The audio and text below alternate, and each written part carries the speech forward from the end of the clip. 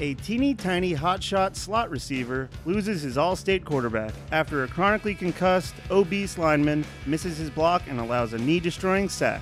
Pressed into service, James Vanderbeek is called upon to lead his team to a district title while navigating cultural expectations, whipped cream bikinis, and John Voight's pretty mouth. If playing football at West Canaan was your dream, well, I don't want your life.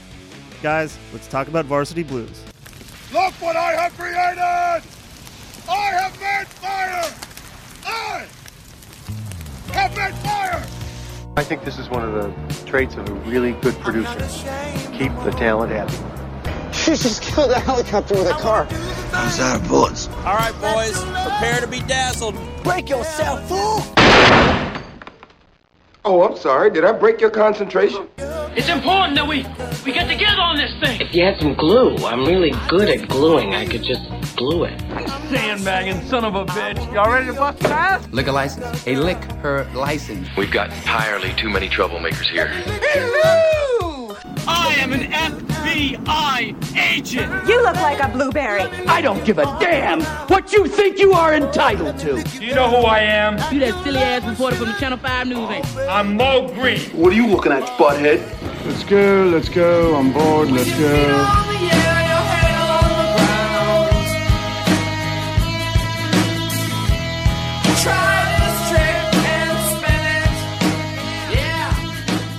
Welcome back to another episode of Five Guys Flicking Around, another Blue September installment.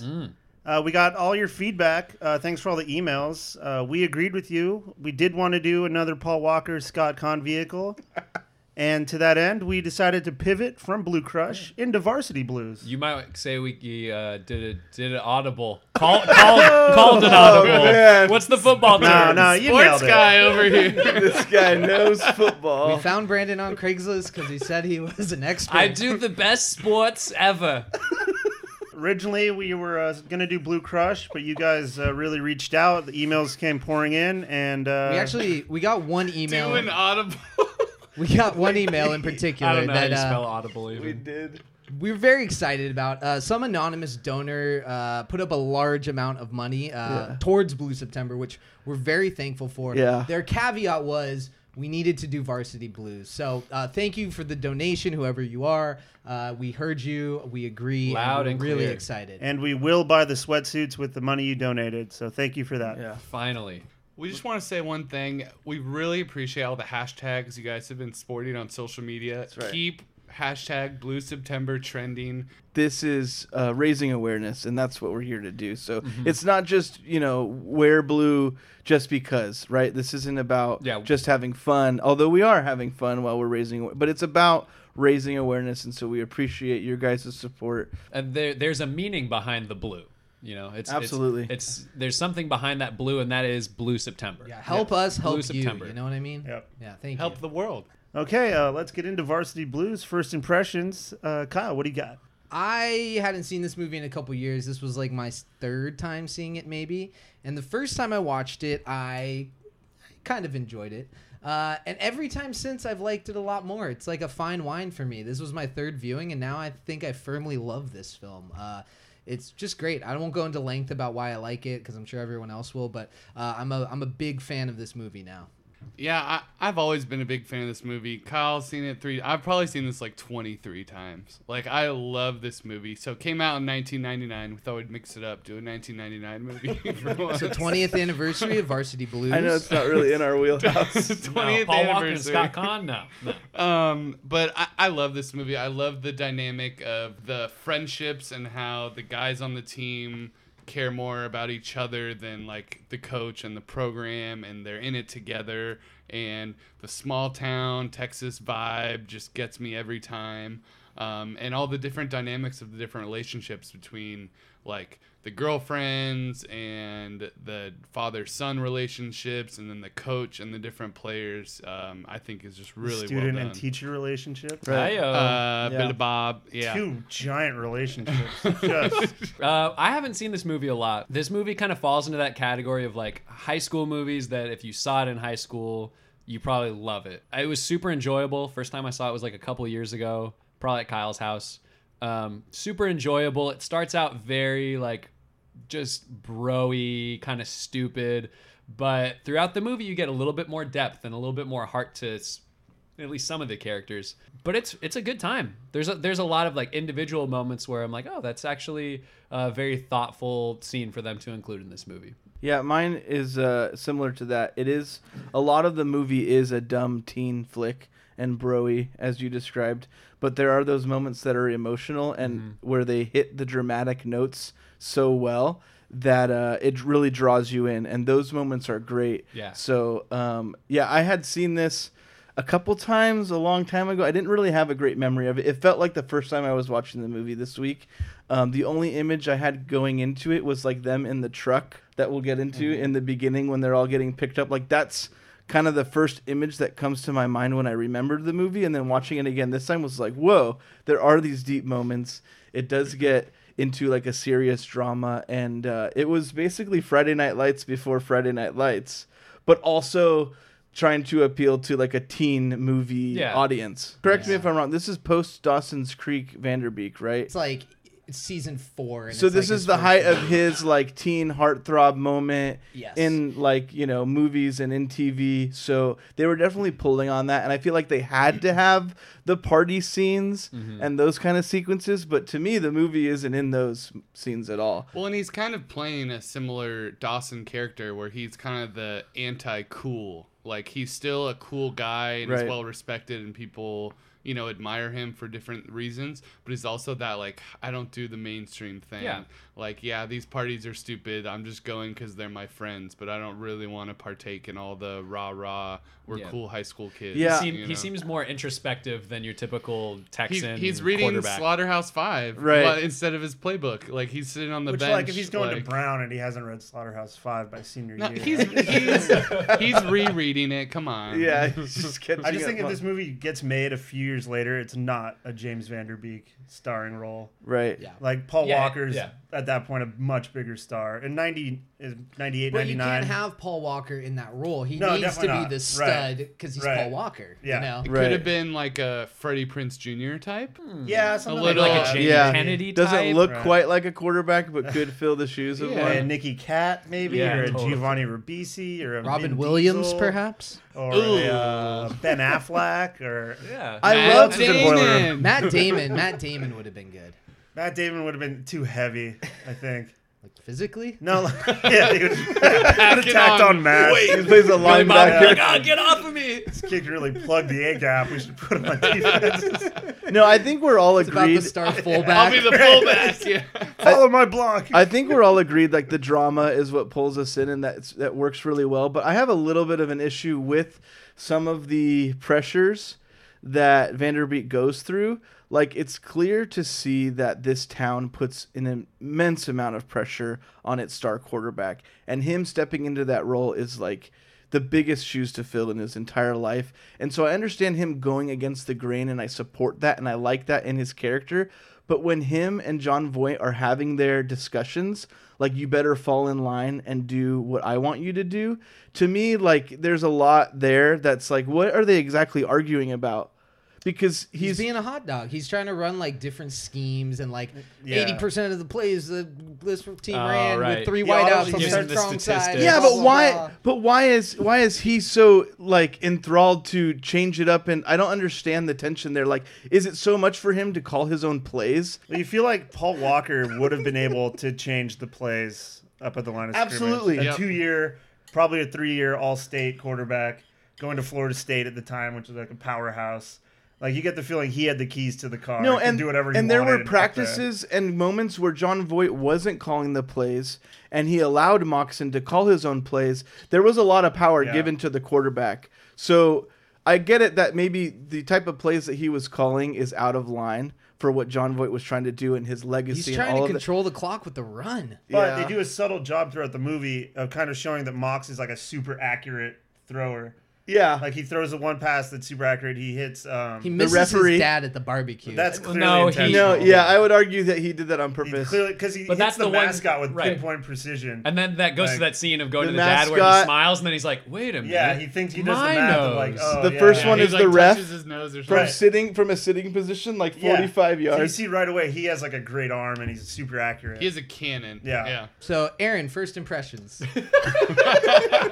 I love Varsity Blues. I remember seeing it when I was young, probably when it first came out, and then I've seen it, probably 10 times or so, and I've always loved it, and I'm glad we're doing it for Blue September, which is a great cause, and I'm happy to support it. Billy Bob shows up to pick him up in a truck. They go with on a pig. tour, with Number the pig, 69. number 69, and he's dipping a pancake into a jar of peanut butter, eating it, Hell and yeah, then brother. drinking the syrup. I didn't It's insane. understand that Billy Bob was overweight until I saw that. That's what really hammered it home. Also, Kyle, he's a instead of big a dog, boy. he has a pig. Yes, bacon. Bacon Poor, the pig. the poor health quality of Billy Bob throughout the entire It's really movie. he's sweating a lot. It's Yeah. If that's what he's completely eating, insane. he Well, that's knows what he's feeding the because pig. of the head injuries, guys. All right. No, the head injuries plays a part, and also just the abuse that the coach puts on him, I think, is something to notice. Oh, like, for this sure. guy is not in shape. I'm sure he has an eating disorder. Do we think there's any way that Lance Harbor doesn't get the red shotgun in that car? Like he sits in the No, back. right. He does sit in the back. Like, there's no way Mox gets shotgun. Yeah. and a I think- superstar But quarterback. I doesn't think it's he- cooler to sit in the back. Right? I think, like... Everyone It's a can power see move. him. Yeah, like It's like, Mox you're is driving like... Well, it's like, look at me. I'm not wearing a seatbelt. I'm in the back. I'm Yeah. hanging out with a pig. Yeah, but on Yeah. game day, Yeah. that's a Me little and Tweeter, risky. yeah. I love the billboard that's in front of his house when they pick him up. Yeah. That is an Which insane is billboard. How do they have access to that kind of like Crazy. It's like digital a billboard media? for a housing community that's being developed. Oh my Like, god! So we get all the bands all together. They go to the school. There's the pep rally, the John Voight speech. John Voight speech and the John Voight. I'll just go out and say it. A lot of Hitler imagery. The Paul Walker in that pep rally was Yeah. like, that was the coolest look. That look Yeah, was it's so like- 98, 99. the like, dream. What does he the say? baggy Like jeans, the hat, like he just His looked whole like, speech. Yeah, it was he the says, coolest. like- When Vanderbeek goes outside and talks to his girlfriend Amy Smart, and he's telling her like, "Hey, only a few games left." Yeah. And so you're realizing like, okay, he's not buying in on all this Yeah, football stuff. he's- His jeans are so baggy. That's all I Carpenter could see. jeans. And similar to when Kyle could only see the Hitler stuff with John Voight, I could only see the jeans with James Vanderbeek. The in Lance under Harbor the speech. That's where he bleacher talks about how he has the dream, right? dream. I had a dream last night, and all the Yeah. girls are like, "Ah!" Yeah. my gosh, he's Last like- night when I was in bed, And he throws up a shaka, which Yeah. is just so Yeah, sick it's- to end the speech. in true Blue September fashion. Vanderbeek also has throughout the movie that like rope necklace from like the late 90s that everyone had. You Yeah. know, like Yes, the little take bead, me the like back. choker. Yeah, it was like great. they couldn't find puka shells, so Right, like they would've- places in the Midwest made that. Yeah, they would have had puka. if so they could've. so now we're game time for the first game that we get to watch. In the locker room before, we're introduced to a little bit more of Tweeter, and he has his new end zone dance that he named the new Tweeter end zone dance, which is just Also a great an little improv moment. machine. Yeah. Absolutely. And this is where we see the Kurt Vonnegut Slaughterhouse 5 show up in and this game. And we also see the first scene of Kilmer injecting. Harbor Yeah, is under the injecting needle. Lance Harbor Absolutely. with the needle in his knee. It's a foreboding omen. Yeah. What is he? I mean, again, I know, but like, what is he injecting him with? Cortisone. Because it's all about his legacy. Exactly. Yeah, in that game, we get to see Vanderbeek with the great throw when the ball's gone out of bounds. So we kind of know that, okay, maybe he can play. Is that when we hear Foo Fighters, or is that Not yet. No, later. We haven't been introduced to the hero theme just yet. And we have the Billy Bob block where he takes out two guys and he goes unconscious. The triple B move. the as they triple call it. deke? Billy Bob block. And then there's Billy a party Bob after the block. game. They win the game. And then there's a great party scene, which apparently happens after every game. For us in high school, it was like Northwood Pizza and a few balloons. This is like a rager. There's first the flower pot prank that Tweeter pulls on the Yeah. guy who was like a... Which they can't say America's Funniest Home Videos, so they have to call it something Like else. hilarious Oh, America yeah. Hold videos. this pot over your head. What right? a douchebag. But also, why is that guy graduated high school in 1980? I think it's totally Why is fair. he still There's coming this there? old guy trying to be creepy and partying. It's not Peter's fair. Like, No, but also Take he's off. at that party alone. He's Yeah. the only 40-year-old Okay, that's guy fine. there. That's fine. If you're like us, you work up quite an appetite watching movies. Well, that's why I'm here to tell you about Billy Bob's Bacon Barn. At Billy Bob's Bacon Barn, we're doing bacon non-stop. You pick your own pig from our pig pen overflowing with pickable pigs. After giving your pig a name, we let you spend an hour getting to know the pig before you decide whether to keep it or butcher it right then and there. With other options including pancakes, peanut butter, maple syrup, and alcohol, you'll have at least 4 other things to choose from. And when you're all done at Billy Bob's Bacon Barn, we hit you in the head as hard as we can. Come hungry, leave concussed. Billy Bob's Bacon Barn. So they get Billy Bob to drink way more than he's supposed to, and he pukes in the Amy washing Smart machine. drinks him under the table with or she's just good at the quarters game. Love Amy Smart. And he pukes in the washing machine. And as soon as next to Paul Walker ever. They literally throw up anywhere else. No, if he had gone on the floor in the garage where it's cement, then it would have been much easier to clean up than the washing machine. But he pukes right next to Ali Larder and Paul Walker while they're getting it on.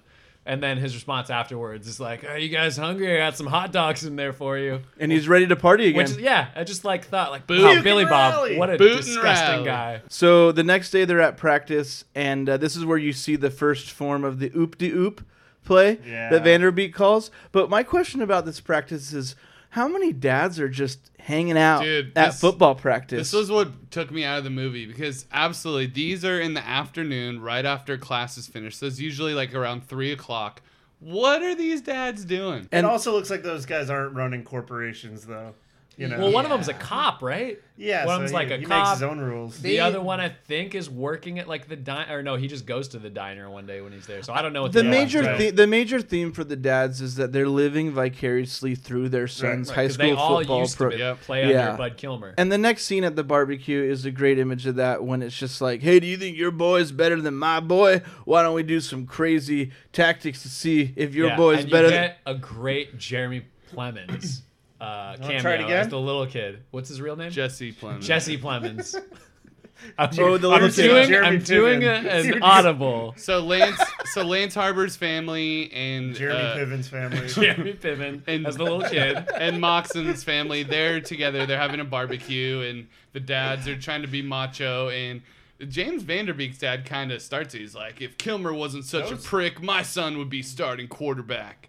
And those dads are both such douchebags. Yeah. So different ways, but like the same way. You don't play along with them. Just let them hash it out. Later in the movie, Mox gets his acceptance letter into college. He's like, "Dad, I got in." He's like, "Hey, that can wait. Let's talk about the game this Friday." He's like, "Screw your game. Like, I just got into college. Come on." Right. That's what I think this movie does a really good job of, is like showing you how important football is to everybody in the town, and then at the same time you realize like it's stupid. Like, why it's are stupid? people? And that's what Mox's that's what his perspective is all. Yeah, right, that's exactly. why he throws the ball into his dad's nose. Yeah, because I think he's upset at all of this pressure that's being put on him to perform, and it's like, I'm not going to perform for you. Yeah. So you're going to get this instead. The dad just runs a poor route on that throw. The first one that he drops. Like, they Mox do. Right? The dad just exactly what I was thinking. That's true. Yeah. They're like, let's like raise up the stakes, and they do the William Tell. They put the beer can on the head and tell the kids to throw it off. And Lance Harbor does it first. He's like, "Woo!" And then James Vanderbeek goes to do it right in the nose.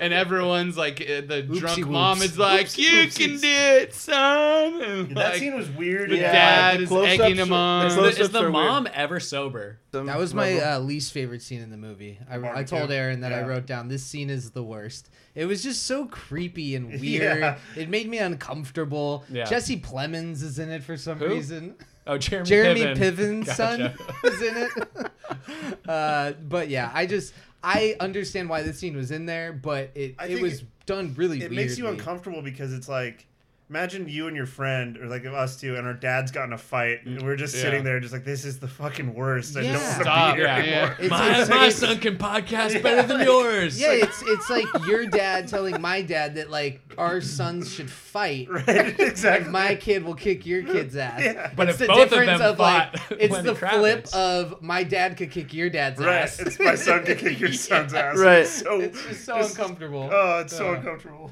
The next day we have the sex ed class. Great. So our only... Our seniors are learning about sex ed. Yeah, it's our only glimpse into any That's classroom setting is this lady running the sex Miss education Davis, class. Penis. Right, she's trying to get them to be comfortable with the terms. Yeah, she's like, everyone say it. Yeah. Good. Do we have any other names for these? Yeah. Pain Just listing up. boner. Yeah. Good. What little son sang boner is good. This Billy is Bob not is a sex sweating ed. profusely. Yeah, Billy Bob's Well, he struggling has been hard. concussed. See, I didn't get that. And why Majorly doesn't she concussed. call on him? There's about 3 or 4 times he's attempting to raise his hand. It looks Also, like she waves that's him what. off. It looks like he's uncomfortable with the terminology and wants to say ask a No. question. This is I was also- gonna say it looks like he raises his hand constantly. Yeah. Well, I mean, And this it's is just also like, a guy. yeah, This like- is also a guy that only can answer true false questions. So, like, you know the questions that he's asking, or you're probably not relevant. They're abilities, for sure. abusing this poor guy. So He bad. collapses in the class.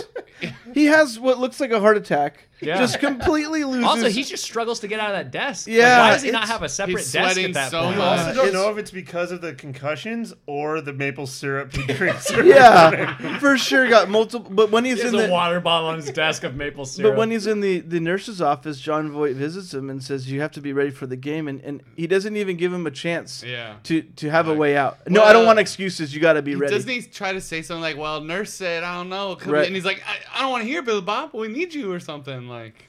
Yeah, John Voight is incredible. He's so good as the bad guy. And there's like all these little scenes throughout the movie sprinkled in where it's just like building up. It's like, oh, like that's a shitty thing to do. That's like another shitty thing to do. Yeah. But like by the end of it you hate him, but he doesn't do anything like terribly egregious other than, you know, the racism and the cortisone right. Well, knee just shot. the fact that he doesn't see these people as people. Like they're just pawns to him. And Well, the first time he gets mad is at Vanderbeek for reading Slaughterhouse-Five, which is like, of course he's mad at him. That's like, you're reading a fucking book during the game. Like, that's But also you get the idea that he never plays. Exactly. You deserve to be yelled at and deserve to be like, hey, I'm going to throw you off the team. You play one game a week. When John Voight puts him back in the game, he collapses, of course, like he would, and that's what causes the Paul Walker But Vanderbeek injury. is there for that, and he says he shouldn't go back in there or whatever. Right. Yeah. Yeah. He comes to Billy He's Bob. put down the Kurt Vonnegut for just a minute. Yeah, because to John observe. Voight chucked it. Yeah, that's what it is. Yeah. Star quarterback Paul Just the Walker one. Just the one part. gets nailed because Billy Bob, who they rightfully should have taken out, just collapses from His all second head time injuries. collapsing that day. Yeah. We're not with Billy Bob all day. He could have collapsed 4 times off screen. Yeah, absolutely. Billy Bob, your ears bleeding. Like, oh, that's the ketchup. I would have loved to see like Billy Bob's perspective throughout the day, just like losing time, where he just like wakes up and it's like 4:30 p.m. Yeah, he eats the blood from his ear. God don't make no junk. I gotta call Billy Bob's wandering around downtown. He Get his uniform. I'll meet you at the field. But in the brief time we do spend with him, he's collapsed twice that day. Yeah. So there's a minute. There's less than a minute left. They're down. Mox has to go in. He gets a huge 40-yard pass to Tweety, and he stops he's got to stop the clock. And they don't have any timeouts. So instead of throwing the ball at the ground, he nails the mascot. Which wastes at least like 2 seconds. Yeah, but you know? it's so Like, good. It was good for morale. Fair enough. And then Mox calls his own play against John Voight's. Yeah, the Statue of Liberty play, and which is where you have two. This one he hands off the ball and then it's passed back to him. He gets a double pass. They score, and then we get to join Lance in the hospital. Harbor in the hospital.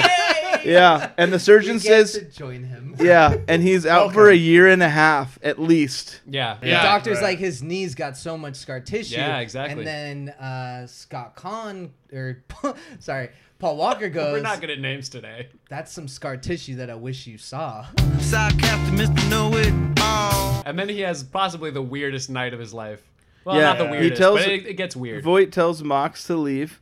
And then the cheerleader decides to join him because she's understanding very quickly that if this quarterback's out, that guy is the new quarterback. She understands the pecking order very She well. understands exactly what she's doing. So I can get out of this small I don't think town. it's his coattails she plans on riding. Oh! So he ends up dropping her off at the party. He doesn't feel comfortable joining the party with his friend. She strips in his car, too. She changes in the car. Just as a little, enticing she is moment. just laying it on thick for Mox. He's not biting. Hoping that he'll lay it on her thick. Right. Yeah. He drops her off at the party. It's not okay for him, he feels, to join the party while his friend is in the hospital. It wouldn't feel right. Rightfully so. But Scott Conn feels like it's okay to steal a cop car. Yeah, that's Tweeter when drink beer because that's what Tweeter does. Yeah, Tweety at the party is just like crazy brave up to these cops because the cops I thought Tootie Cat.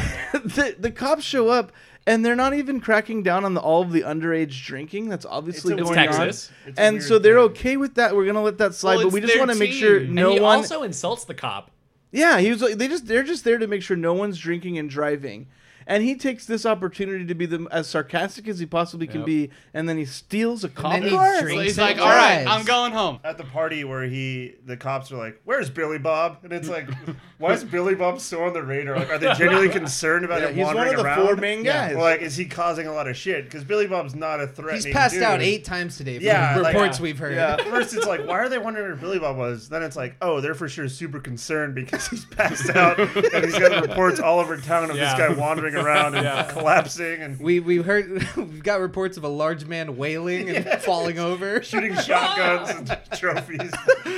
Meanwhile, Mox is just headed to the mini mart. He's doing Dawson Creek things. He's having an introspective moment. Exactly. He doesn't know what's going on, so he just Coca-Cola. He just wants to enjoy a nice 2-liter bottle of Coca-Cola for his night.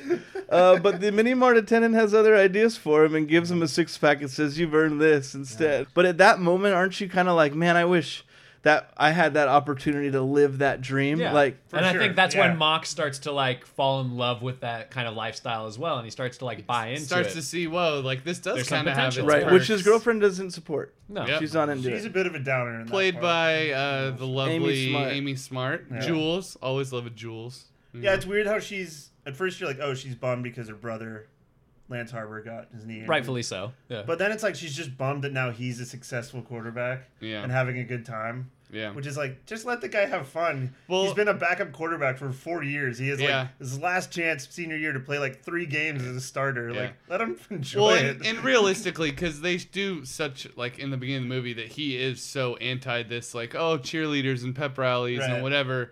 That probably realistically there would have been more of a middle ground. Like, she would be happy and he wouldn't all the way go full like I'm the king of the school. Like there would have been some middle ground. Like, oh, like I'm getting to play. I love football. You know, there's ways where she's super just and she's just like, oh, thank you. And then the game's over. He's gotten a chance and to finally play. She goes to the mini mart with him and they're together. You know, like there should be some middle ground there. Right. So Tweeter shows up while he's drinking beers, naked.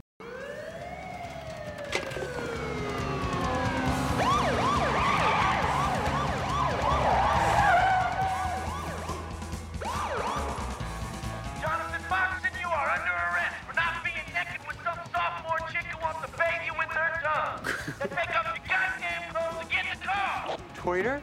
Damn right, Tweeter. They're about as sharp as a box of marbles. But we're all naked in there, and we got handcuffs and cool shit to play with. So take off your clothes and get in the car. Mox. 3 sophomore girls. So these are like, he's definitely 18. Well, he could be 17. Yeah, he's probably 17. He gets into the strip club. Fall senior It's a senior. year. All right, it's Texas. I don't know what goes on. But it's like either way, he definitely has committed crimes. Let me break down the hook and ladder play for you later. Mox isn't having it, but he offers his jacket for the girl. Like, he's such a nice guy. Yeah, that's just laying it on Classic thick. Dawson. Yeah, he's just gonna do the right thing. They wrote the movie, and then when he got cast, they're like, let's add these scenes that play into the Dawson's Creek thing. Like, he's gonna be nicer, and then like he goes to the window of his girlfriend's house, Amy Smart, and it's just it's like weird existential. Like I feel strange, and like it's been a weird night. He says he wanders home. Yeah, it's just like classic. I really Dawson like and Joey. Like there's no reason. I really like how in that scene he's got the last of his 6 beers, and the ring for him is still on it. Yeah, I love that. And then he pulls out scissors and he cuts them before he throws them away. And, it's just and he goes, he's so thoughtful. It's okay, dolphins. But then he steps on a turtle on accident. The baggy jeans make another. He just like fillets himself. They make another. They make another show with the baggy jeans. Man, it's just so 1999. I love it. And then there's a bar scene really quickly, and John Voight's in the back, and he corrects these 2 guys who are criticizing the team. But question about this scene: a guy puts salt in his beer? In his Budweiser. I looked it up right after. Is that a thing? It the sodium like enhances the flavor of the beer, and it can make it less acidic. So if the beer is like an IPA super skunky, salt can make it less of like an aggressive taste. Oh. We're gonna take a 5-minute break and go try this out. Yeah, we're gonna go salt our beers. We'll be back. Enjoy this ad. Hey, all you mother flickers.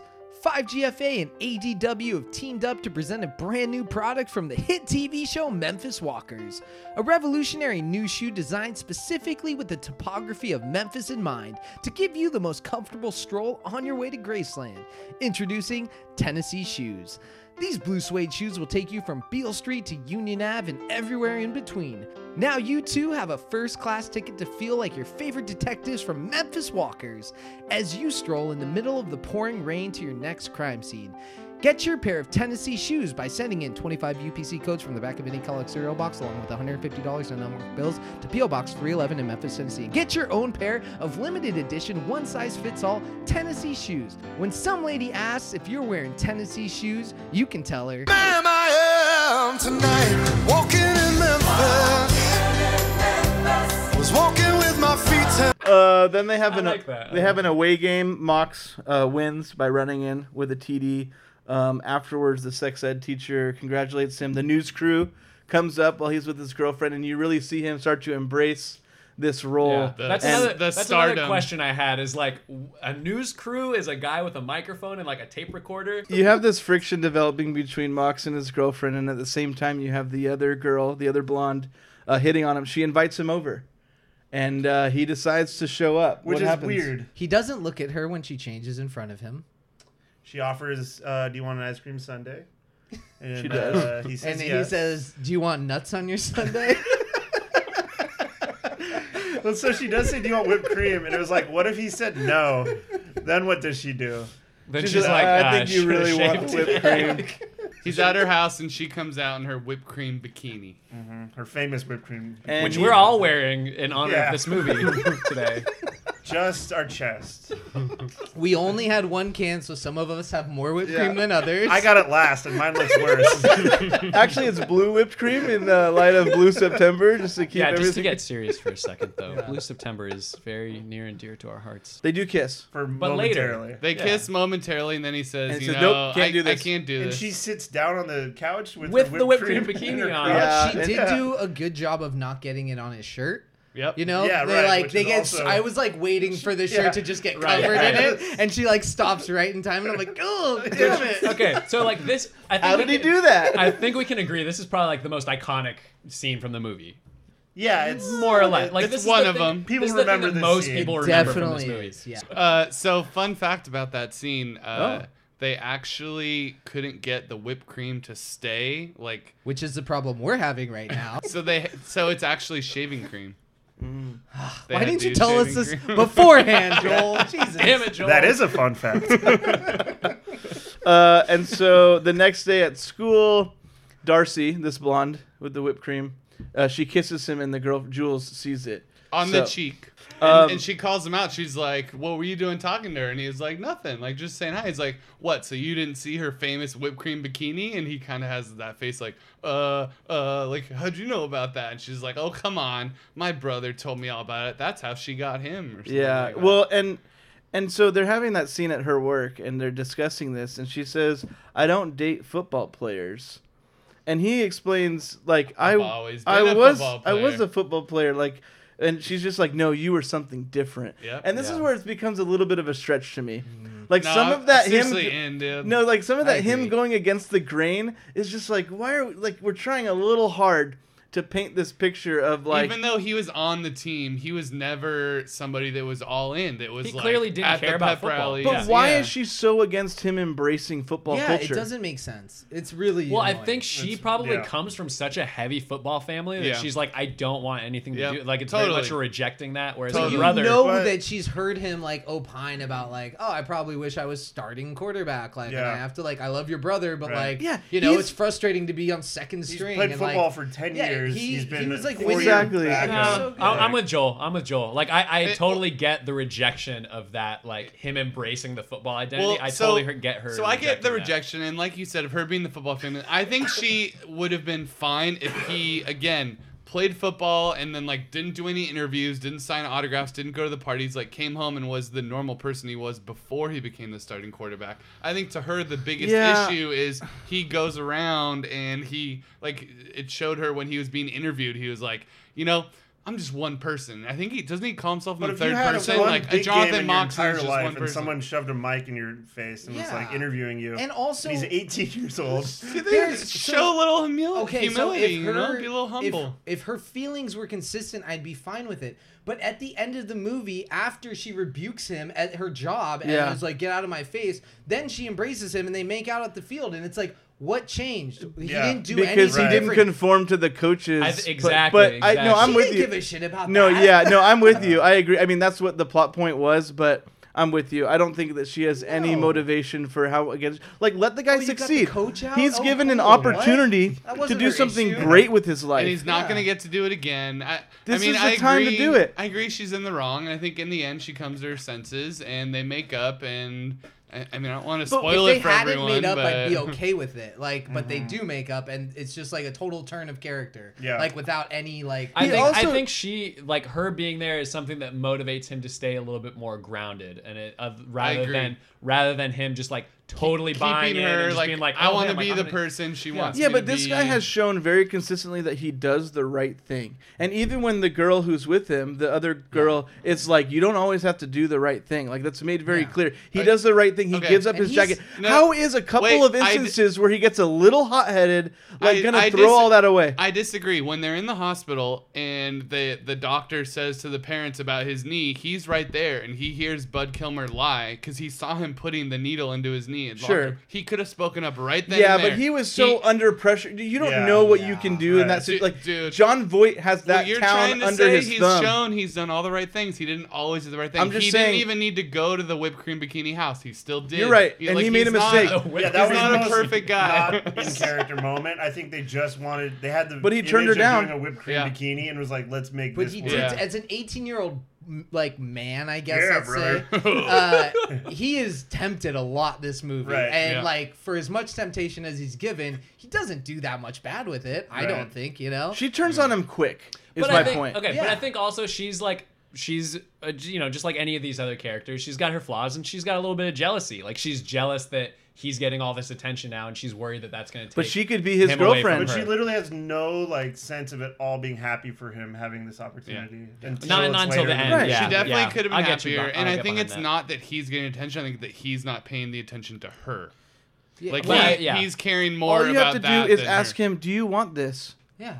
That's At all the she end needs of to the do. movie, he's like, I got into Brown, and she's like, oh, cool. And it's like, you know, but now I got to win the game. And it's like, but if I win the game, she's like, stop being a whiny baby. And then the next scene is like them making up, and it's like they didn't reconcile at all. She just calls him a whiny bitch, just and happy it's he like, got into That's their version of reconciling. yeah, it was. I don't James know. Vanderbeek's I into wish that she stuff. just would have been consistent one way or the other. Right.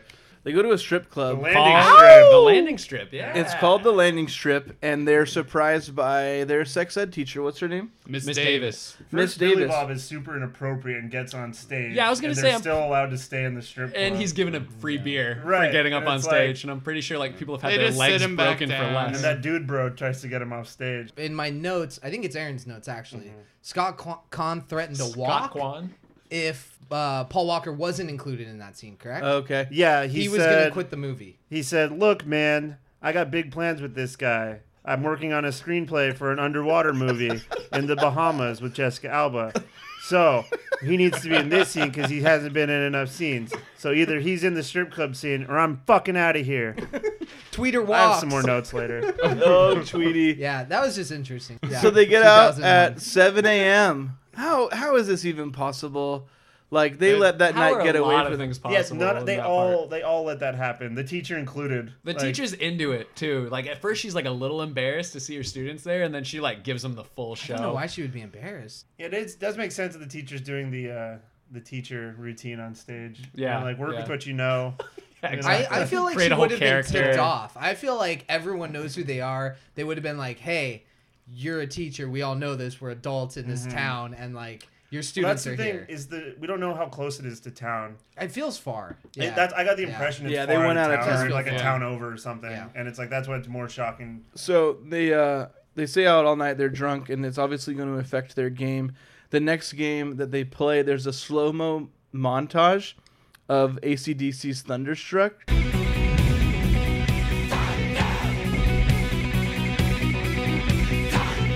Of just bad plays. which is great because like usually you get montage of great plays, and this is just a refreshing montage of really bad plays. They are very bad plays, but like the amount of like dives and flips and like insane hits that you see in that is goes just like, on for quite a while. It's like the whole song. Yeah, could have cut back a little the bit. D tackle and the end do the like jump over and like roll underneath move, which is Love the sickest move it's the ever. biggest baller. Like the defense just getting ready, trying to mess with your head. Yeah, like, nobody ever pulls that off. So intense and terrifying. So they lose 20-3, and we get a great John Voight speech where he says, "The hard work of so many, sacrificed by the disrespect of few." And he's right.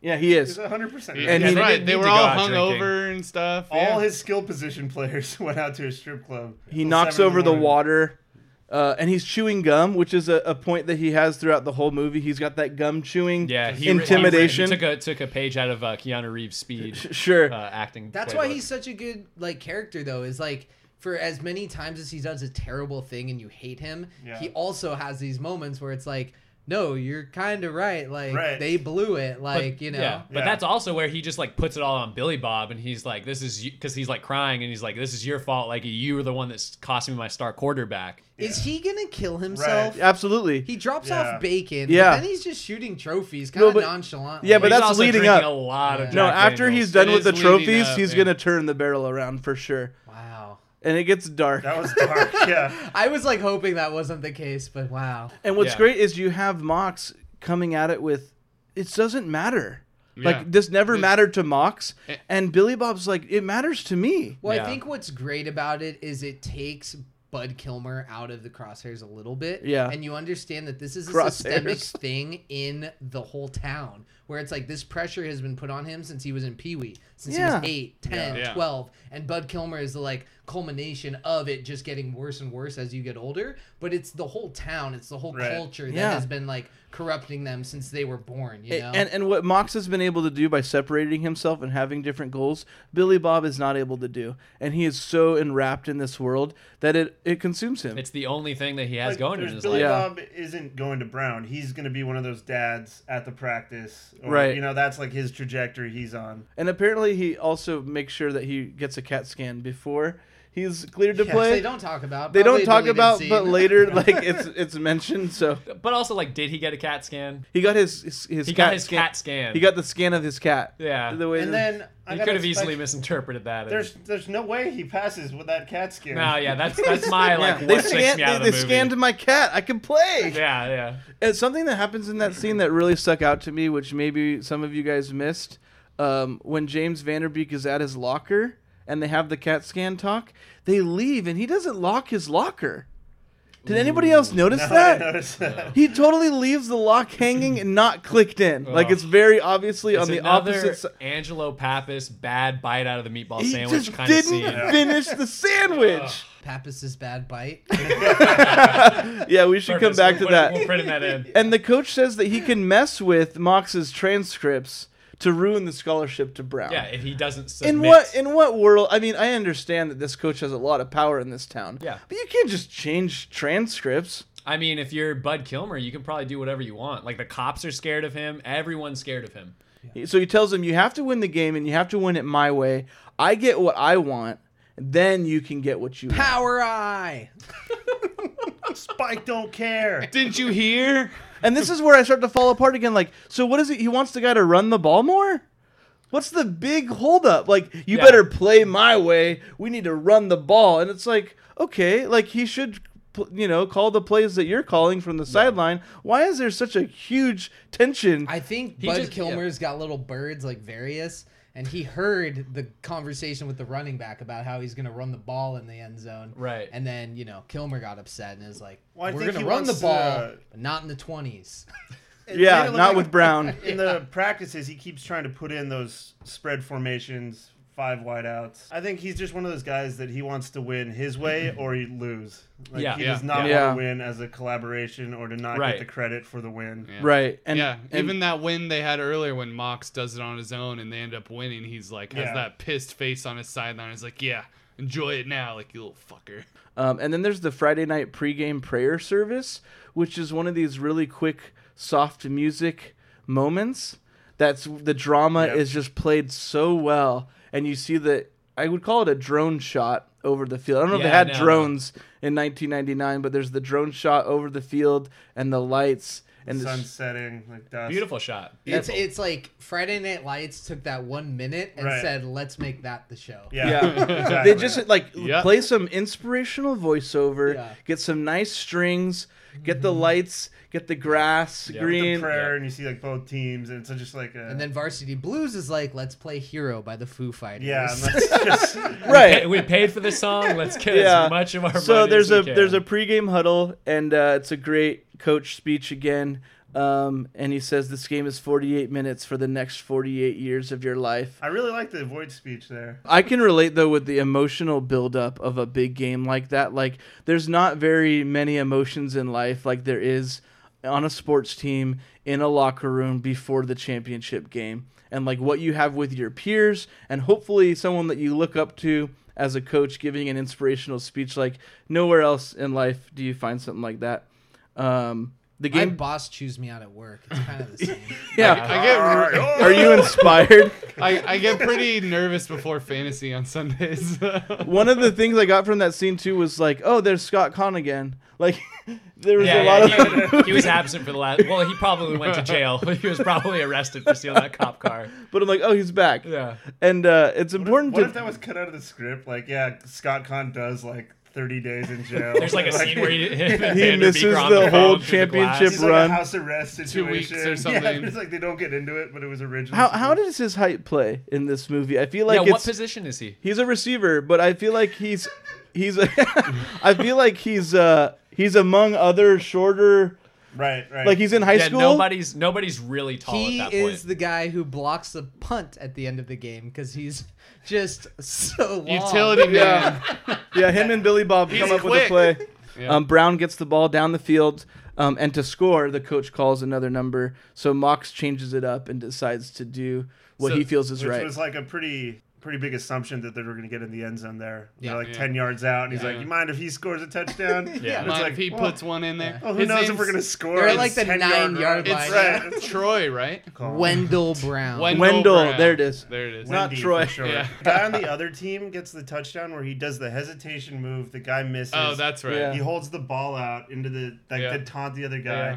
And then break dances in the end That's zone. right. And does The Yeah. breakdancing. The other Yeah. team is And wild. It's like But that the was like- sickest combination of moves Yeah. in Yeah. a championship game. It's a pretty Like- sick like high school. Like I played against people that did shit like that. Like they would score and like they'd do some celebration. Like Yeah, that. Like the it wasn't- sideline goes crazy Yeah. on the other team. Yeah. So they go into halftime, and they walk in, and Mox sees that they're going to do a Corzine shot in Wendell's knee because he hurt his knee, Right. and so they want to win, just like they did with Lance.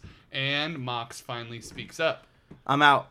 If you're gonna give him the shot, you got to find another quarterback. And what's great is Paul Walker shows up too because he says, "You don't have nothing to say about this." Paul Walker says, "I do. Don't do it. I do. Yeah. This is what you did to It's me. not Look at worth me it." now." Yep. And Love that. And Tweeter gets his great opportunity to be the star quarterback in the championship game, So he and he says, doesn't take it. Mox, you're out. We don't need to throw it. Tweeter, you can take the snaps and hand it off to Wendell. And then Tweeter just very calmly is like, Which is unrealistic. If you're Tweeter, you No. take that shot. Maybe not I'm for Tweeter, going but if you're in. Scott Conn, Yeah. definitely there's take that friends. shot. He's not gonna do No, it. he has he is so Because all all in. the pressure's off him. Like Mox has already been the one that takes the stand and says, "Listen, don't do this." And Tweeter's just like, "Yeah, like I'm with him. You know, I'm out. I'm not gonna do it either." So he goes to choke James Vanderbeek, right? He does. Yeah, he What are does you choke him. doing, son? Like you don't And disrespect me. I think there's a moment afterwards where even he realizes, like, what have I become? Yeah. And that's something that sets in when he's choking a high school player.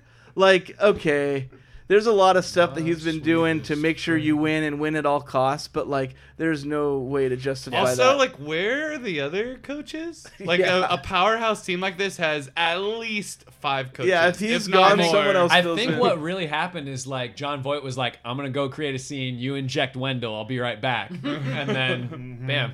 And then everything else ensues from there. And that's where we get a great shot. Again, this one of these emotional, great soundtrack scenes where he's in the lonely hallway. Goes my hero. Not the Oh, Foo not Fighters. that. Okay. No. It's strings, and it's John Voight in the hallway. No one follows him, and it's a lonely dark walking hallway. under all of his district champions. So good. Yeah. He retreats into his office and just stares at trophies. It's a really actually like the reason this movie works so well is because you have Jon Voight just giving an actually great performance. Like it's like I'm not gonna say Oscar worthy, but like it's just a strong, well-rounded. It's so good. Like in a movie that doesn't require that. Right. Like it's about drinking and coming of age and like all these like kind of childish things. But Jon Voight brings such a grounded like realism and like heaviness and just like grittiness to it that like he makes the movie. You easily could have made a movie about from Jon Voight's perspective running this team and had it all been like a football movie and stuff, and he would have done a great job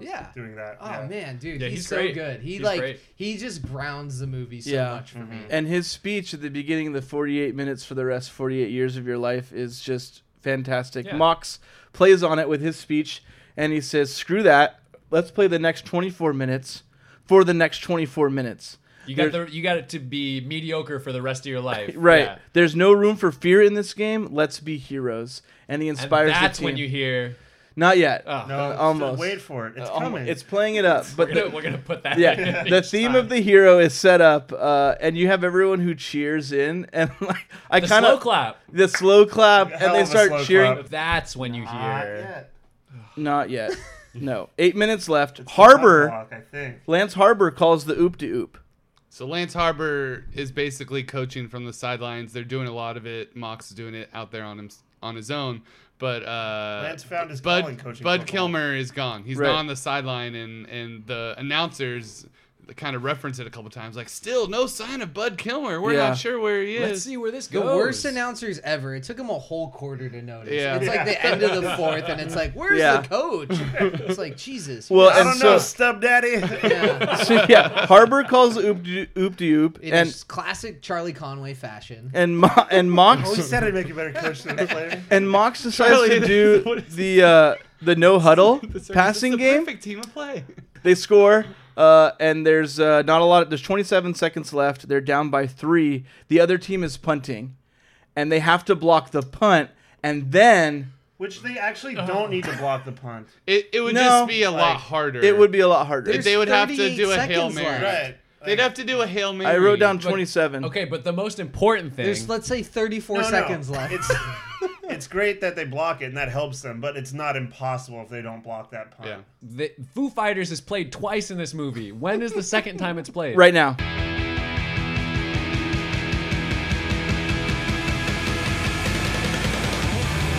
There goes my hero. And it's slow-mo, and it's Billy timing. Bob. He comes in the game. He lays down the block. Yes. And Tweety shows up. Tweety comes in all clutch. out dive. Billy Bob does the fat guy mean face. Yeah, you know? Scott Conn basically does the animated arm like Michael Jordan from Space Jam.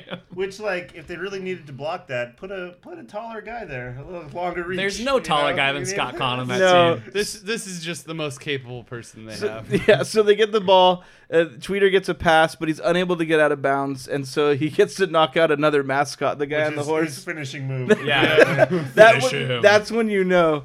So now they've got enough time left for one play, right? Right, and they did a good job in this movie setting up the 2 secret plays. Like we discovered in Little Giants, they had the one annexation of Puerto Rico that you could go to for the final Minkus. thing. But in this movie, you have the oop-de-oop, and you have the hook and ladder to Billy Bob. I love how he signals it. He does the hook through his neck and then climbing the ladder. He like memes it. Yeah. Beautiful. So you get like 2 great moments instead of what could have been just one. And there's again slow music as he catches the ball. Not the Foo Fighters, but it is the strings. There's like this rising. I wrote that down that I love like the music when he's doing that because it's just like you feel like you're just seeing somebody like perform some great feat of human strength. They score. They win the game. They're champions. Billy Bob's crying because that's what he does. Billy Bob's just back in his office. Oh, no, excuse me. That's not. I told you it's hard. Jon Voight. So Jon Voight's the coach. Billy Bob Reynolds Thornton is the running plays back. Jon Voight. Mox gives a great voiceover just as the movie's ending. And yeah, Billy Bob cried because he cries. Tweeter drank beer because he drinks beer. Lance found his calling as a coach. Wendell got his ride to Grambling. And statue still stands, but Kilmer never coached again.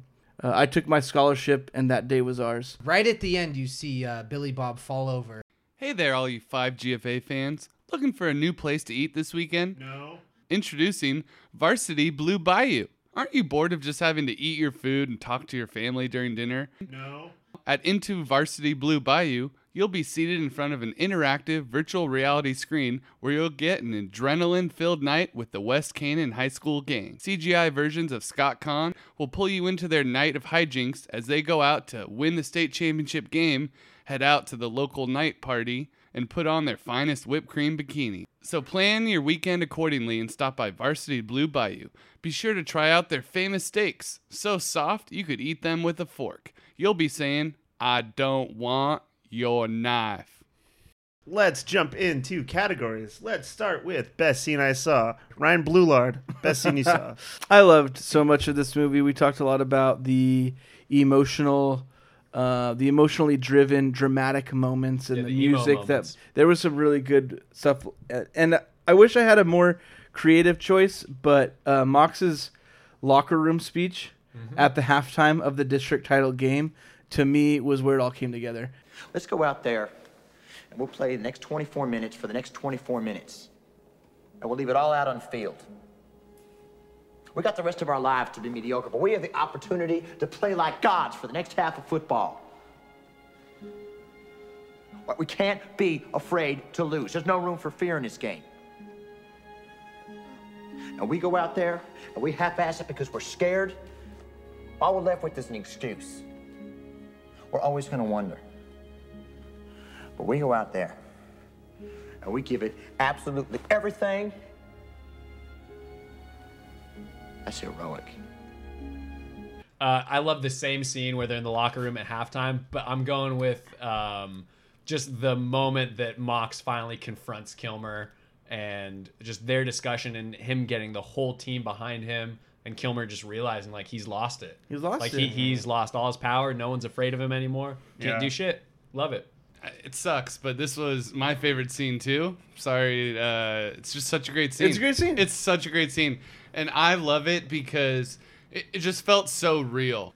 So obviously the speech that he gave, everyone really liked, but my favorite scene was clearly the introduction scene to the movie where we meet Scott Conn. He gets picked up, and the first time, the truck, 69. Yeah, the first time we meet Tweeter, and they're rounding up the entire team before school. You get the impression that Tweeter's still drunk from the night before. Oh, yeah. He immediately moons everyone, right? And he drops 2 puns. He says, "I've been up since the crack of dawn, and I have to ask you a question." Then he talks about a chick, and he says, "She looks like she fell out of the I want to suck your dick tree and hit every branch on the way down," which is so like insulting and weird, but I cracked up at it. I didn't understand it. I loved it. And then after that, he threatens to have sex with Billy Bob's pig. Yeah, it's true. And he just keeps that energy the whole movie, but that is like an electric... Let's introduce Scott Conn. And It's this probably is all his best the first like 10 pages of the script, which means this was like the really focused on like let's pitch this movie. This is where we're going with it. Yeah. Let's Tweeter establish this character. Tweeter is as Tweeter does. My best scene was the party scene when Billy Bob throws up in the washing machine. Of course. I love the high school movie party scenes. They're always great. They're not nostalgic to me being in high school, but they're nostalgic to me watching movies about people in high school. Where it's like, that takes me back to my parents' bed. That reminds me of staying at home while the parties were going on and watching Yes, exactly. The other scene was the Billy Bob shooting the trophies and that exchange with Mox. So good. Let's move on to How'd He Do That? Brandon, how'd he do that?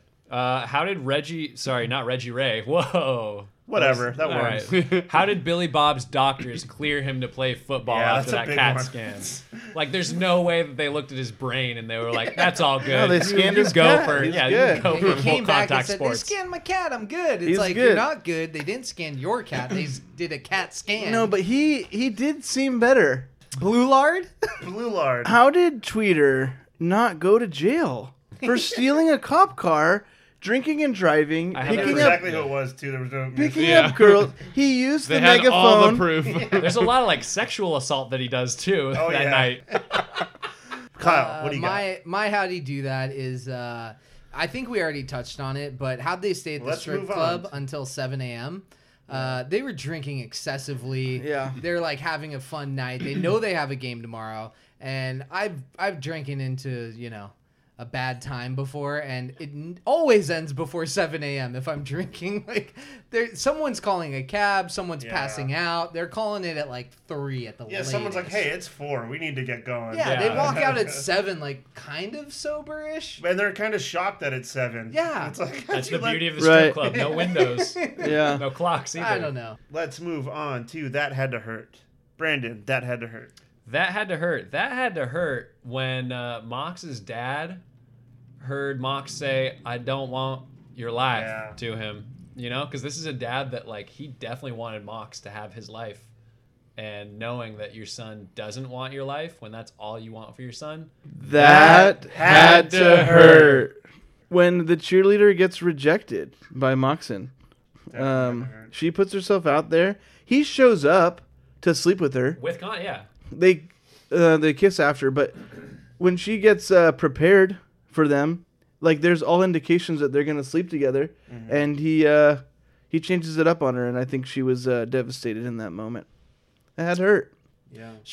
I'm going to give Ali Larter some credit in that scene. How dare Again, you. there's a lot of, like, really, like, scenes with some levity and some gravitas. And, like, this is one of them. Like, as much as she's a piece of shit for just, like, jumping ship on Paul Walker so quickly, like, she gives a heartfelt scene about, like, she doesn't want to be married to the guy at Walmart. Yeah. She wants to get out of this town. It wasn't about love. It's one of those scenes in this movie, like, for such a small character, like, it's why I like this movie. There's a lot of great scenes. And I think, that one scene encapsulates a lot because it's like the heartfelt, like, deeper kind of meaning behind it with her just like pouring her heart out. You think she's a piece of shit, and then she says this, and you're kind of like, I get it. Like, but she also is doing it in a whipped cream bikini, so you're like, oh, I can't take. That she's like, I love this other girl. You probably love Paul Walker. She's like, it was never about love. It was about me finding a way out. Yeah. And then the cherries fall off of her nipples. Joel, what do you got? So my That Had to Hurt is when they're at the barbecue and they're tossing the football, tossing that fucking pigskin, bacon, and he goes, Mox goes to hit the can off his dad's head and he hits him right in the nose. I thought they did such a great job. Don't they? You get like a kind of like a close-up shot, like right as the football is going in. It's like bang, and all the blood comes out of his nose. And so, they flash. It's like it's like Duck Hunt or something. Like it really. I don't know. I feel like you could feel the pain with that. And honestly, it had to hurt. There's so many choices. I think you could pick anyone in this movie and be like, that had to hurt. Mine is Paul Walker losing his scholarship to, University of Florida, having his girlfriend, Florida State University, FSU, my mistake. Having his girlfriend jump ship immediately as soon as he gets injured.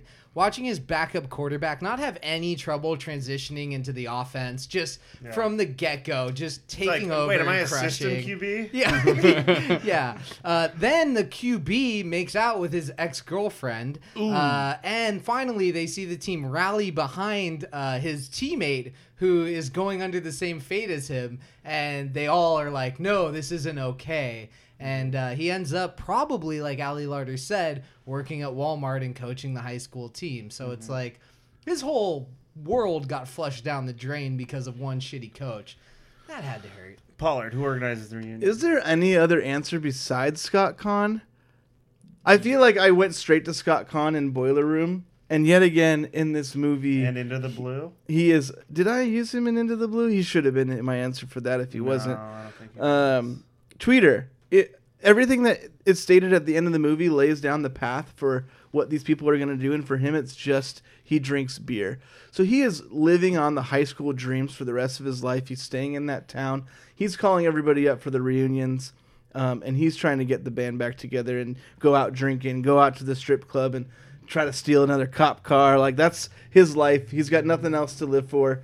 And so I think he's trying desperately to organize a reunion that not very many people want to come to. But yeah, I think Tweeter probably falls into a bad crowd after high school, and he starts getting down a bad path. He gets in trouble. I think Billy Bob organizes the reunion because he's sticking around town. He's not going anywhere. No. I've got everyone, everyone organizes a reunion. This town is full of 40-year-olds living in the past. Everyone gives a shit about this team.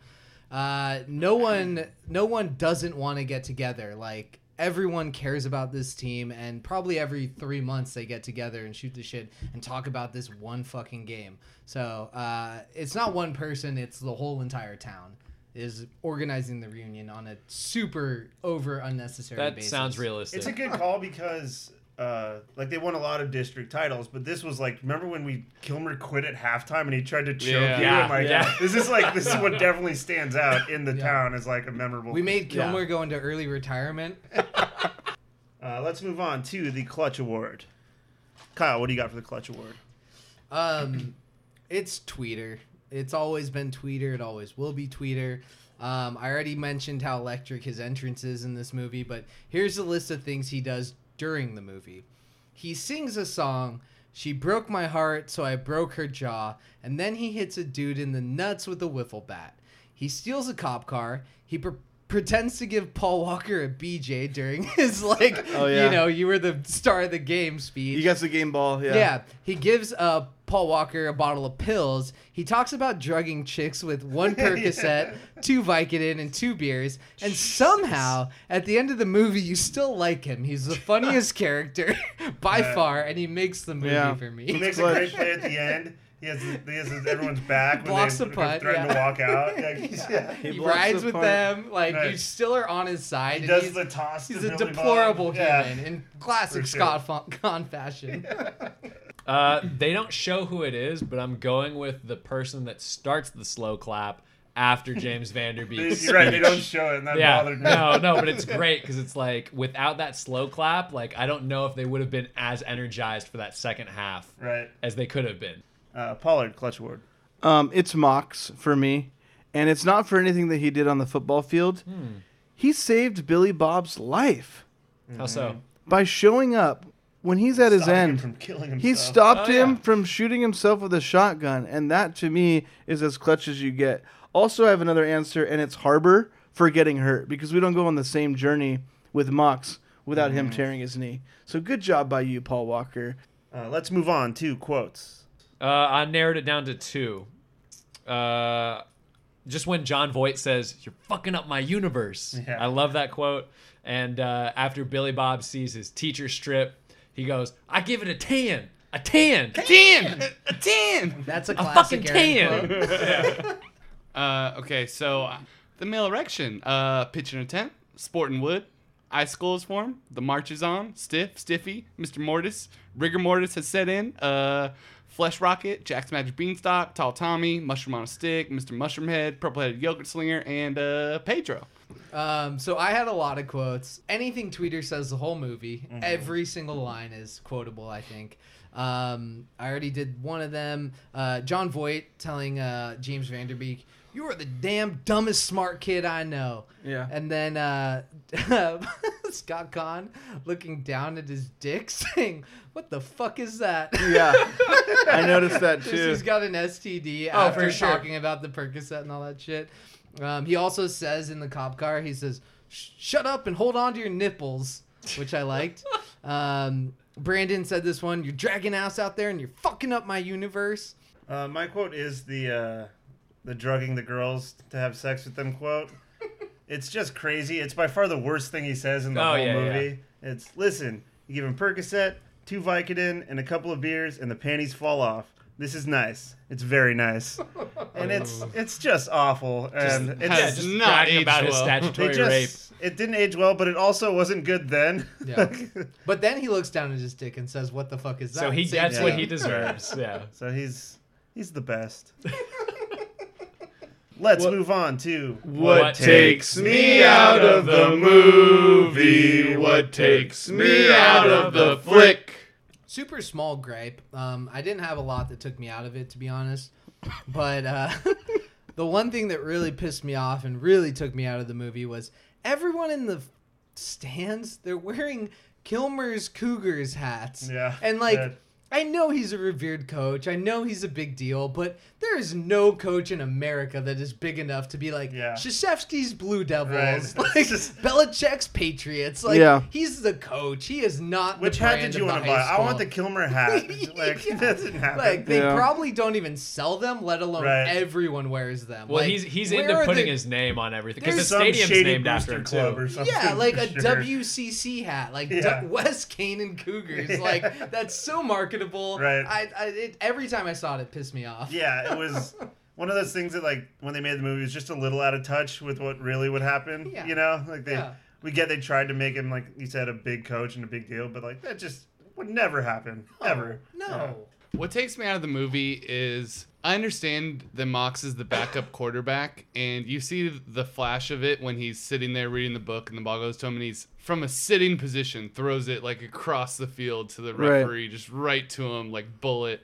So what takes me out of the movie is he's fucking good. Yeah. And like I get it, you have Lance Harbor who's awesome, but like couldn't you have like had a little more, like, you know, everyone else is pretty good. We have this stud running back, like Mox is probably gonna be able to carry us, like a little more confidence in him, like the just hand the ball off. He like wouldn't let him make throws, but like we said throughout the movie, other than the game after the strip club, like he's pretty phenomenal. Yeah. So it kind of takes me out that they have such a stud like that on the bench. I would have liked to see more, like, I don't know, like him struggle more, I guess, you know, like make bad plays. Like I'd love to see like an interception scene where they get like a pick six or something. Like, Brandon, what takes you out of the movie? What takes me out of the movie is more of a what takes me out of this podcast, and that's that nobody chose "I don't want your life" for their quote. Save what?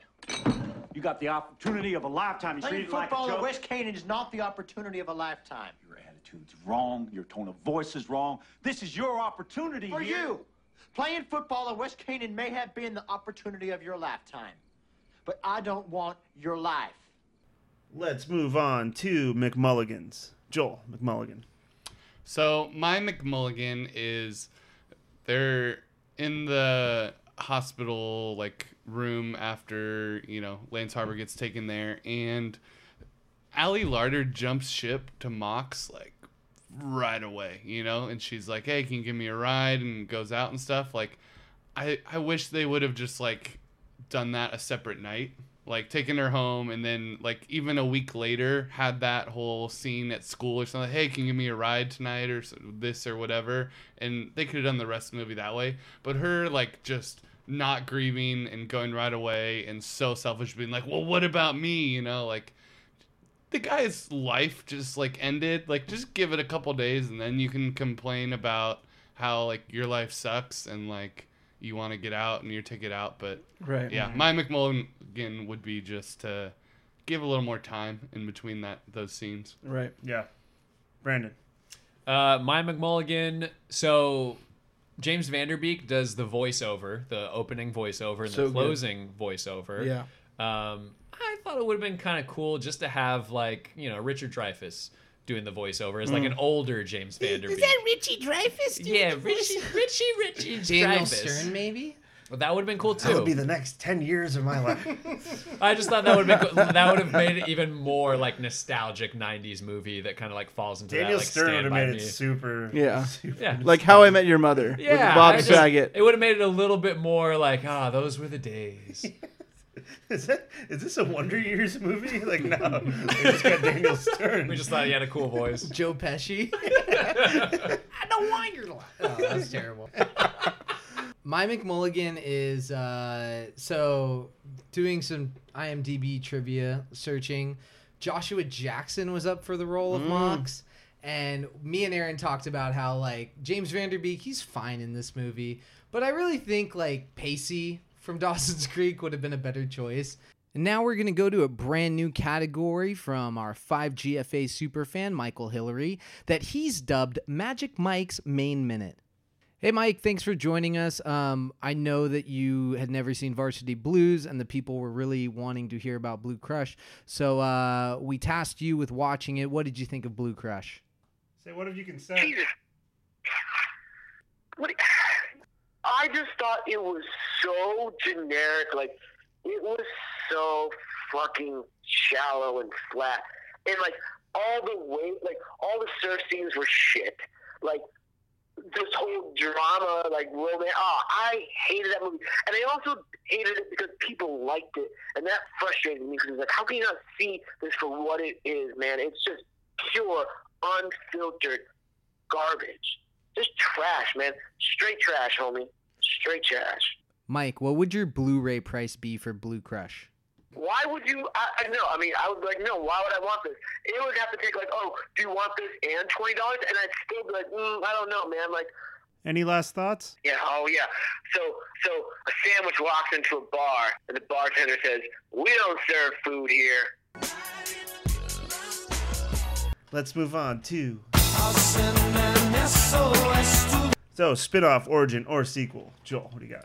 So my SOS is going to be a sequel that takes place a couple years after the movie, and we're going to have Lance Harbor is the coach of the high school team, and it's been a couple years, and like they have this like regional title and everything, but after they have like the like ultra state title where West Canaan wins, and they go to play the like high school state championship team in a different part of Texas. And so all the guys come back into town, and so there's some nice montage of like how Lance Harbor's built it into a good program, and he's got like a nice life and family and is very well respected and a good guy and a good coach, and all their different lives have come back. Mox is a lawyer. He went off to Brown. He became a lawyer, and so he's just back in town to see his family and support Lance Harbor. And then we find out that Bud Kilmer is the coach of this other high school. Ooh, different part of Texas, and so they're coming back. That's good. And we've got Varsity Blues 2, Back to the Bayou. So I had the Bud Kilmer sequel, but I like Joel's idea of having it be West Dillon versus Dillon, or yes, whatever? exactly. East Dillon, West Dillon. But I would like to see a Tweeter sequel. Like I mentioned, I think he gets into some. He either goes two ways. He becomes a good guy and becomes successful. Not a good guy, but a successful guy. Or he just wanders down a weird hole for the next decade. I think he gets involved in the stock market into some shady. He goes to New York, tries to do the whole stockbroker investing thing. Can't get into any of the big firms. Has to go to one of the firms that's off the Long Island Expressway called J.T. Marlin. Did you say J.P. Morgan? No, J.T. Marlin. The It's name, they kinda make like the name that. sound like theirs. It's different, yeah. And he beats up a what was the guy? Buff Tom Green. Buff Tom Green. Fat Tom Green. Whatever. Out of shape, bigger Tom Green. Fear. Let's move on to genre swap. Horror, fantasy, thriller. High fantasy. Kind of like, okay, so it's kind of like Fear and Loathing in Las Vegas or like Jacob's Which Ladder. character plays a ghost? None of them play a ghost, but it's basically Billy Bob becomes more and more concussed throughout the movie, and he starts to Sounds lose. like the actual movie. Well, yeah, but he starts to lose touch with reality. So he starts to see all these creatures, like maybe in like animation, that In are the middle following of the him game. around. So he starts to see these creatures following him at night. He grows more and more paranoid, and he's just like, "Am I dead? Like, is this hell?" And like it's very existential and just kind of Dr. like Parnassus's Imaginarium. exactly what I was thinking. Yeah. And then he's just looking for trying to find answers, and it seems like he comes to a complete psychotic break, or does he? And that's the mystery part. How does it end? I don't know yet. I love but it. That's the genre. Okay, I like it. My genre swap is a TV network drama, and it follows the coach. He's the new coach in town. He's got a wife who's attractive, a hot daughter named Amy Teagarden, and he's coaching the team. There's a stud running back who I don't know what age he is. It's never clear. His name's Tim Riggins. Jesse Plemons is also in it. Jesse Plemons is also. He's the one I'd bring over. Aaron, I have an movie. idea for this. Do you have a band in mind to play music in particularly for this Not series? particularly. I'm open to. Can I suggest Foo Fighters? I like Foo Fighters. We'll go with Foo Fighters. I think that's the only option. Saturday Brights. Saturday Night Brights. Saturday Light Brights. Saturday Light Brights? Yes. And the quarterback gets injured, similar to this, and it plays out. This is good. Plays out. Are the parents living in the past? Yes. Oh, yeah. okay. It's I like that. Fantasy aspect carries over. Billy Bob's in it.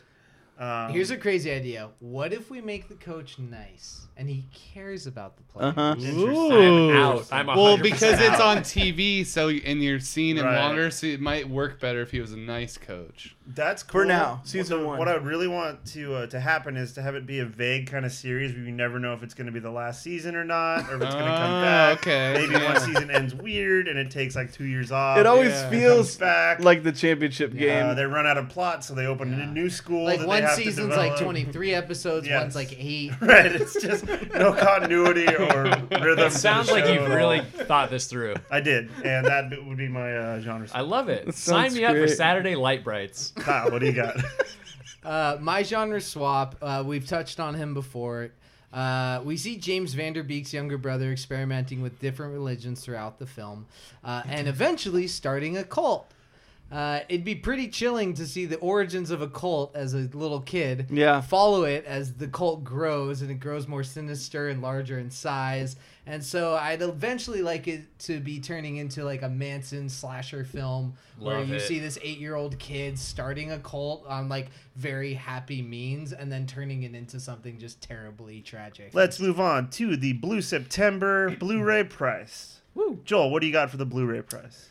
So I really enjoyed this movie, and I want to watch it again. I don't want to go overboard. I want to be realistic about it. So I went with 288 krona, and I think it's a pretty fair price. Yeah. It's like I like it, but I'm not going overboard because, like I said, I want to watch this again. I think it was a really good movie, and I think it just the high school like party and football aspect, I think, holds up pretty well, and like you could still watch this 10 years from now and like be nostalgic, like, oh yeah, like that's great. I like this movie a lot, but I can only have so many Scott Conn movies in my Blu-ray collection. And with Boiler Room and Into the Blue already there, it doesn't leave a ton of room for this movie. I liked it, and if you guys have it in your Blu-ray collection, I'll gladly sit on your couch and watch it for you. But I'm only paying 13,337 Mongolian Turgrik for it. I thought you'd go a little higher than that. Yeah, I know. Like I mean, not a That's lot. like Such a not good a lot movie. at all. see, okay, well, writing it down. If I said and I then have talking- 14,000 Mongolian Turgrik, you would say no, I won't buy it at that price. But 13,337. Okay. Totally. I'm Fair totally enough. in. But I mean, talking about it with you guys, like I think I appreciated it more just like by being around you and hearing how like into it you guys are. But for me personally, it's I don't know if I need it in my collection. It's going into the Blu-ray collection, but it's not going to replace Into the Blue. I've got 21 Jordanian dinar, which might sound low, but the dinar is actually very strong. It's almost a 2-to-1 conversion rate to the USD. So I actually really enjoyed this flick. I'd like to see it again and again and again. Scott Conn, I think it's his best performance. If I could have one Scott Conn performance, I want this one in Wow. it. Whoa. So yeah, I love this movie officially, and I want to see it again and again and again. I also love this movie. It's definitely into my Blu-ray collection for 187.29 Malaysian ringgits. I'm into it. It's a great watch. I don't think I've seen it that much already in its existence. Like, I have a lot of future viewings to get in. So for me, it's something that I'm keeping around. Yeah, with that price, you're keeping it around for sure. I am definitely a big fan. So I'm going to go a little bit higher than all of you here. Whoa. I'm going to go with 83,039 Rwandan francs. I love this when I first saw it. I like that it's a teen movie. I like that it's a sports movie. And it's held up not just on a nostalgic level, like some movies, like Blue Crush. It's held up at a much stronger level where I still watch it and think this is a really good movie. Let's close this out with, would this movie work as a McSullivan vehicle? Brandon, what do you got? I'm going to go yes. And this is kind of like a McSullivan get-rich-quick scheme. So McSullivan thinks he can make a quick buck betting on high school football games in does not Texas. sound like McSullivan. Betting on high school football It games? definitely That's does. definitely That's McSullivan. classic Okay, good. McSullivan. It's classic. Yeah. He decides to bet against the Coyotes, the local favorite, but he has to take a few measures to ensure that he wins his bet. So he sells steroid injections to Coach Kilmer, knowing that they'll eventually seriously damage his players' physical abilities. He sneaks into Billy Bob's house and concusses him while he sleeps. And after Mox becomes the new quarterback, McSullivan writes him a letter of recommendation to ensure that he gets into Brown University and loses interest in high school football. But despite his efforts, McSullivan loses all of his money when the Coyotes win the championship.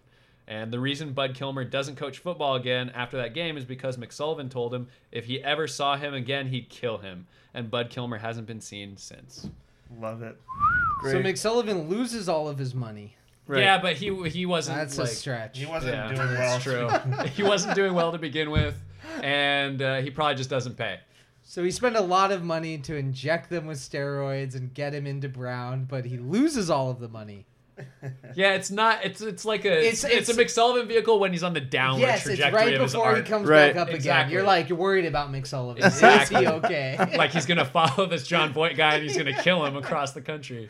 Yeah, exactly. It's the Dark Night of the Soul for McSullivan. Okay, I'm in now. All right, so I think this does work as a McSullivan vehicle. Explain. Yeah. Well, so I think McSullivan has to go undercover to find out who's been giving girls Percocets, Vicodin, and beer and taking advantage of them. Yep. Because of his athletic prowess, he's approached by Coach Kilmer and begged to join the football team and play receiver opposite of Tweeter. McSullivan is killing it on and off the field and quickly bonds with Tweeter over their mutual interests and is shocked, but not really, when he finds out it's Tweeter who's been drugging these girls. McSullivan decides not to turn in Tweeter because it would jeopardize both of their scholarship opportunities and instead blames it on the disgraced Coach Kilmer. McSullivan gets Pops to coach the team in the final game because he needs to have a monster game to impress the scouts in attendance. The Coyotes lose, but McSullivan obliterates all the school's passing, receiving, rushing, kicking, and defensive records in the process. Wow.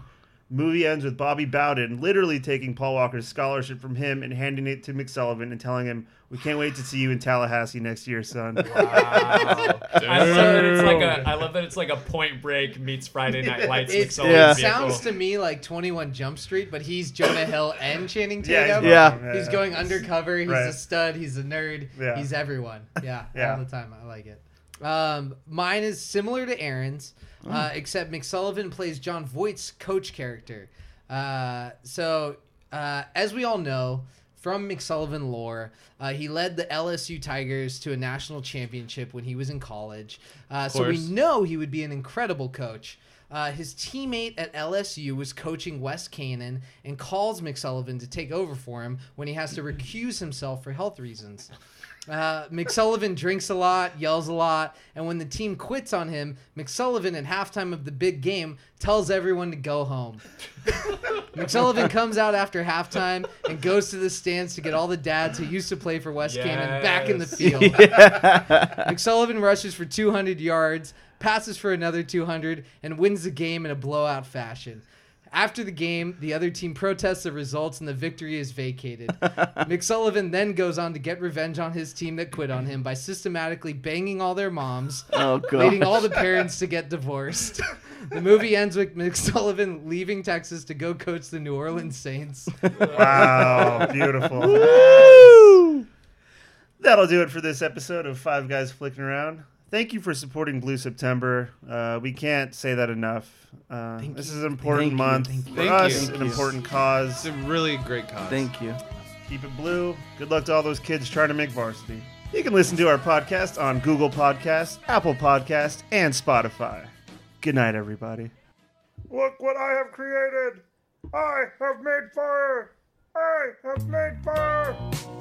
I think this is one of the traits of a really good producer. Keep the talent happy. You just killed a helicopter with a car. Bullets. All right, boys, prepare to be dazzled. Break yourself, fool. Oh, I'm sorry. Did I break your concentration? It's important that we get together on this thing. If you had some glue, I'm really good at gluing. I could just glue it. You sandbagging son of a bitch. Y'all ready to bust some ass? Liquor license. Lick her license. We've got entirely too many troublemakers here. I am an FBI agent. You look like a blueberry. I don't give a damn what you think you're entitled to. You know who I am. You that silly-ass reporter from the Channel 5 News, ain't you? I'm Mo Green. What are you looking at, butthead? Let's go, I'm bored, let's go. My Peffle Feather had a lovely little Peffle Feather. Shitnugget.net.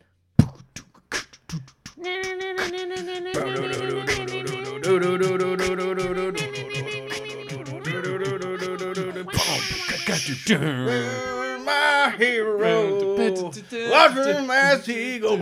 Oh yeah, brother. The small town Texas vibe. What are these dads doing? Me, Jana, Aaron versus Lenny Kravitz.